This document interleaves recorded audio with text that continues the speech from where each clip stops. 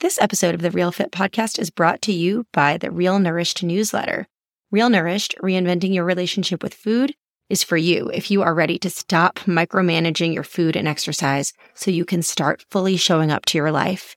Each biweekly issue features evidence-based tools that will help reduce your food-related anxiety, improve your body image, and help you embrace exercise as a form of nourishment, not punishment. When you subscribe, you'll get my free guide, 11 things you can do right now to feel better about your body. To get in on it, just click on the link in the show notes or visit my website, pam-moore.com.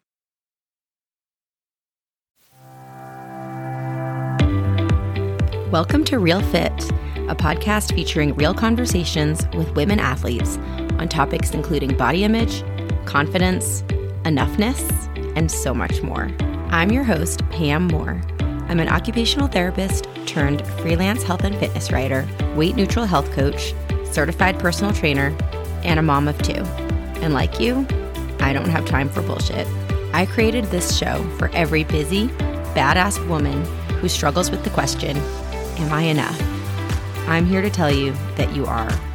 My goal is to share stories that will inspire you and let you know you're not alone. Thanks for joining me for this episode of the Real Fit podcast. And if you like what you're hearing and you want to help me cover my costs so I can keep bringing awesome content to your earbuds, you can show your gratitude by treating me to a coffee. Just go to buymeacoffee.com/Pam Moore. You can also find that link in the show notes. Hey, and welcome back to the Real Fit podcast. It's me, your host, Pam Moore, and as always, I am so grateful that you're here. Before we dive into the episode, I just want to reiterate how much it means to me when you tell your friends and your social networks about this podcast. When you text a friend and say, hey, this episode's awesome, I think you'd like it. When you screenshot the podcast and post it in your Instagram stories, when you post a link on Twitter, on Instagram, on LinkedIn, Facebook, that's how people find out about this show. And that's how you're helping me spread the message that diet culture sucks, hustle culture sucks. We are done being told that we're not good enough, that we're not thin enough, that we're not fast enough, that we're not making enough money, that we don't look young enough. Like all this bullshit that's being fed to us and that's making us try so hard to be something that we're not, or to be more than we already are, to look at ourselves as some kind of project that we're always looking for that version 2.0, 3.0, 4.0. You think when you get to like 5.0, you're going to be done. And then no, you could be even better. What about 6.0? And it like never ends. But the truth is, you're already enough just as you are. And that's what I'm here to say. That's the message I want to spread. So when you tell your friends that you like this and they should listen to it too, that's how we can spread this message. Thank you for coming to my TED Talk. Let's get into this 10-minute Tuesday. Coming to you as usual from my home office in sunny Boulder, Colorado. And I'm happy to say that it is a sunny day and I'm in a sunny mood. But if you got my most recent newsletter, you know that I haven't always been in a sunny mood. I had some days, some weeks even. It felt like forever when I was just feeling heavy, like in my heart, in my body. I just felt seriously blah. And speaking of my newsletter, if you're not on my list, you can just go to pam-moore.com and you should see an annoying pop-up that will ask you if you want to be on it. If you don't see the pop-up, click on any of the tabs and immediately to the right, there'll be a section where you can just get on there. And if you think you get my newsletter, but you're wondering why you never see it in your inbox, it might be going to your promos. Just search my name, and if it is in your promo folder, if you're in Gmail, just drag it over to your primary, and then it should start showing up in your primary so you can actually see it. I only send it every other week. I try to keep it as short as possible. But anyways, if you get my newsletter, you know that I've been feeling real blah. And what I wanted to say in the newsletter and that I want to reiterate is that for so much of my life, I didn't know that it was just okay to feel bad. I didn't know that you didn't have to immediately do something to try to feel better. I think that it's great to have a lot of tools in your toolbox. Like some of my tools are going for a walk, journaling, processing. And by processing, I mean talking, right? Telling a friend, usually telling Dan. But that's why I have lots of friends, because Dan, my husband, doesn't necessarily have the bandwidth to hear about everything because I want to say everything. So I have many people in my life that I'm thankful that I can call them and process things. I like to make things. As you know, I make this podcast. I write. I like to craft. I like to draw. But you don't have to just turn to a hobby or some distraction every time you're feeling bad. I remember when I had Bell's palsy, which I guess I still have Bell's palsy. I don't really know if you say, I mean, I should know I have it, or I had it.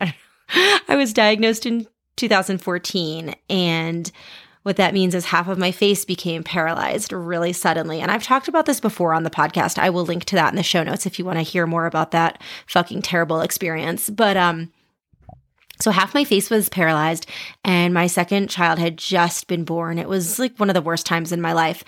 And on top of being sleep deprived and miserable and overwhelmed by the fact that I had a toddler and a newborn, and now my face wasn't working, and I didn't know if it would ever get better. And the only medication that we know of that could work is a steroid. And my doctor said, we don't know how that interacts with breastfeeding. And I felt that breastfeeding was more important. Would I make that decision again? I have no idea. But I didn't know if my face was ever going to get better. And it looked really, really creepy. And I'm not exaggerating. Just half of my face just wasn't being a face. It was drooping. And when I smiled, half would smile and half wouldn't. And it's not, and the reason I say I don't know if I had it or have it is because it hasn't completely gotten better. Like most people's, it will go away spontaneously in 2 weeks, maybe at the most 6 months. You know, long story short, mine didn't. And it's gotten a lot better over time. But in the beginning, it was awful. On top of being upset about where I was in my life, just exhausted and overwhelmed and a not working face, sometimes I would go, shit, my 2-year-old is happy and healthy. My newborn is, if not happy, healthy, pretty healthy. She was not a happy baby. She was fussy. I mean, I had this beautiful home birth. I don't mean to sound like a hippie, but it really was a beautiful birth. The delivery itself was awesome. And my husband was able to take parental leave. Eventually he went back to work, but he had a nice leave. My parents came to help out. So I felt guilty about feeling bad. I felt like, why do I feel so bad? I would go in these Bell's palsy Facebook groups and people would be talking about all these other symptoms that I didn't have. Some people had headaches. Some people had a scratched cornea because they couldn't even blink right. Just a whole litany of things that I was thankful that I did not have. Some people had to go to work or were interviewing for jobs and were like, oh, what will these people that are interviewing me think when they see me? You know, for the most part, I didn't really have to see anybody. My biggest outings were like, you know, walks with the baby. So I felt like I didn't have the right to feel bad. I look back on that time and I wonder, why did I make things worse for myself? Should have just let myself feel bad. I did have a right to feel bad. You have a right to feel however you feel. I mentioned in the newsletter when I was in my 20s, my neighbor, I was obsessed with the neighbor. We were hooking up. I don't even know if we were dating. I don't even know what he would have said it was, but I had it bad for this guy. I really, really liked him. And I remember when he broke up with me, or I don't know if you can break up if you're not officially together, but I remember crying and just being so mopey about it, not just because I was sad that it hurt me that he rejected me, but I felt partly like I didn't have the right to be upset because he was never officially my boyfriend and because we hadn't even been together for very long. I just didn't think I had a right to feel upset. Why add misery to misery? Like, isn't it enough to just feel bad? Why do we have to beat ourselves up for feeling bad? You have every right to feel every feeling that you're having. I didn't know that. If that's something that resonates with you, that it's okay to feel your feelings, or if you want to know more about that, or you feel like you need a reminder, because even though I now know that, it always helps to have a reminder. I'm going to link to it in the show notes, but I'm going to strongly recommend listening to my interview with Allison Rothman. I'm probably going to get her title wrong, but I think she's an embodiment coach. We talked a lot about how important it is to allow yourself to feel the feelings in her episode. I really love that one. So I'm going to link to that. I also think something that's really important to acknowledge when you feel that heaviness, whether it's because you're going through a loss, a breakup, or half your face gets paralyzed, or I feel like the heaviness I've been feeling recently kind of started on the day I found out that Russia invaded Ukraine. And it wasn't that I was doom scrolling, wasn't consuming a ton of news about it. I think it was sort of a collective energy. Somewhat similarly, when the pandemic started 2 years ago, yes, there was definitely the stress, the logistical, like, oh my God, there's no school. What's life going to look like? I can't go anywhere. That was absolutely stressful. And then there was also, I felt this other piece, this heaviness, the same thing that I think is to do with collective energy, that we all were feeling the same thing at the same time on my street, in my neighborhood, in my city, my state, our country, and around the globe. No matter what language you speak right now, coronavirus is probably on your mind. When it all started, back to that heaviness, it made me not want to do anything. Like I've seen in a lot of my Facebook groups for writers, a lot of women say things like, I just had a baby and I just can't write. I just can't be creative. That's so common. But what's really interesting is it's totally normal. I mean, you probably knew on some level that it's normal to not feel creative or generative or to have a lot of energy to engage in expansive, optimistic thinking when you're going through something. But science actually backs that up. I had a really interesting chat this morning with a neuroscientist out of Bar-Ilan University in Israel. And this guy, I love talking to academics when I was talking to him for a story I'm writing for the Washington Post, but I really love talking to academics for stories because these people are so geeky about something so specific. And I say geeky with a lot of love. I admire the geekiness.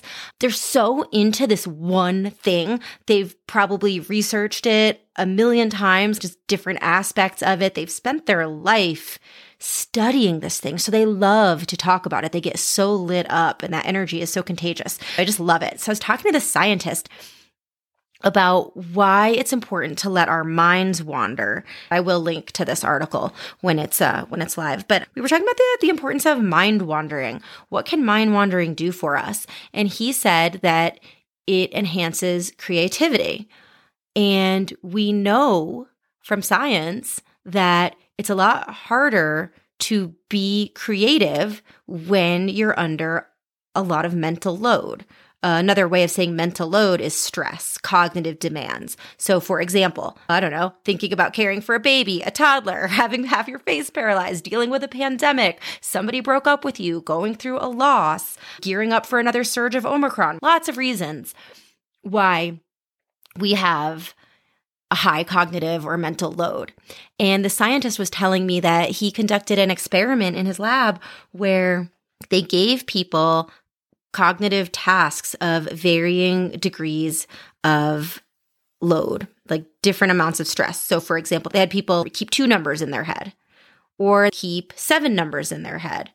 And then what they had people do was they'd give them a word and say, what do you think of when you hear this word? The easier the other task that they were being asked to do was, the more generative and interesting and creative their response was. So for example, when the people were asked to keep 7 different numbers in their head, if someone said to them, dog, they'd say cat or treat, right? Or like Sparky, or something that's like very connected to dog. Whereas when they ask the same person, when I say black to you, and now they're only thinking of 2 numbers, instead of saying white or instead of saying night, they would think of something that was like 8 jumps away instead of 1 jump away. Does that make sense? The thing is, creativity happens when our mind wanders. And the bigger the leap your mind can make from thought to thought, when we're in a space where we can leap from point A, not to point B, but to point F or even point M or Z, that's when we're thinking really generatively and creatively. And that's when the juices are flowing. And that actually energizes us, which I think we know. I can tell you during the pandemic, right when it started, I went from this feeling of, oh my God, like I don't even want to wake up in the morning. Forget about being creative. To somehow when my mood lifted, when I don't know what changed. Something must have shifted. And I felt like I had more mental capacity to be creative.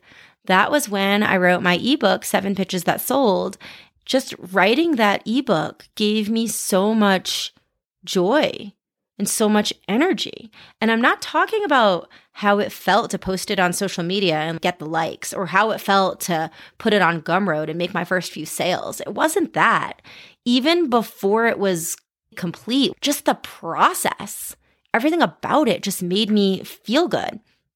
And the same researcher that I talked to said, yes, data bears that out. He said that they created 2 lists of words, and one list of words was kind of tightly associated words that kind of you would think go together, like dog, cat, kibble, doghouse, leash, all the things you might normally kind of that you think go with the word dog. They had a list like that. And then they had another list of words that were much more unrelated to each other, random, like wave, bench, doghouse. What they found was by merely reading the different lists of words, people reported that they were in a slightly better mood after simply reading the more expansive list of words. The researchers said, this strongly suggests that expansive thinking and creativity impact mood. So we know this. It's kind of cool. I'm going to link to that research in the show notes. What I'm trying to say here is kind of twofold. So 1, let yourself feel your feelings. It's okay. You have permission. You don't need permission, but in case you do, you got it. Number 2, don't feel guilty about feeling bad. That's kind of a correlate to number 1. Number 2, don't feel bad about feeling bad. Number 3, don't feel bad if you don't feel energized when you're already feeling bad. Because science tells us it's really hard to do that. We don't do that. By the same token, if you can find an opening, if things shift or clear just enough so that you can find it in you to make or do something, that can really shift your energy and change your mood. It doesn't have to be something big. I think making an ebook is kind of an extreme example. I'm not like suggesting it if you're in a bad spot. I'm not like, oh my God, you know what you should do? Write a 32-page ebook. No. But do something small. When I was feeling like I was just struggling to hang on during the pandemic while I was trying to do my work and trying to homeschool my kids, and just feeling like, wow, all I'm doing here is taking on the assignments that my editors and clients are giving me, but this was before I launched the podcast. I felt like, I'm not like making anything that matters. I'm not making anything that's fueling my soul. And my coach, who's awesome, I'll link to her website in the show notes. Her name is Leela. Leela had some really good advice for me. She said, what is the minimum thing? What is the absolute smallest, tiniest, minimal thing that you could do each day that would make you feel creative? Could you do that? Could you do that tiny thing?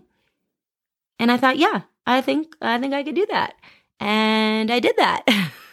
That could mean anything from like writing my morning pages, which is just 3 pages of stream of consciousness journaling.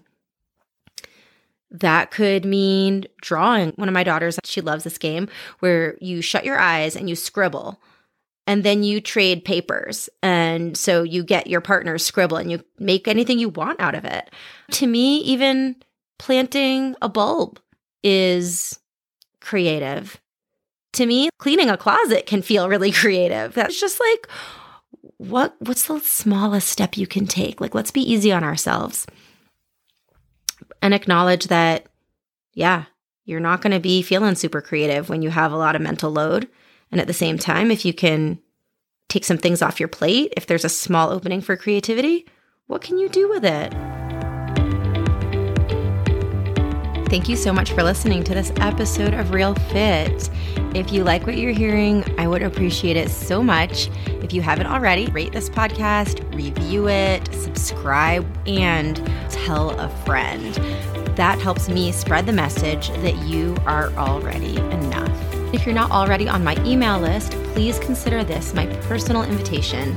You're invited to join my email list. When you join, you're going to get a free gift. It is my guide called 11 Things You Can Do Right Now to Feel Better in Your Body. You'll also get exclusive subscriber-only content in your email. You can find that link in the show notes, or you can visit my website, pam-more.com. If you're ready to stop obsessing about exercise, food, and the shape and size of your body, and you want to start living your life in a way that is truly aligned with your values, I can help. I'm a weight-neutral health coach with a background as an occupational therapist and as a certified personal trainer. To learn more about how I can help you through one-on-one coaching, visit pam-more.com. You can also find that link in the show notes.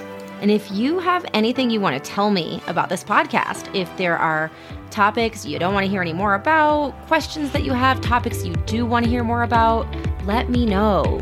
Send your emails to me at pam@pam-more.com. I'm also on Instagram at pammore303 and on Twitter at pammorewriter. Again, thank you so much for listening with much gratitude. Until next time, keep it real.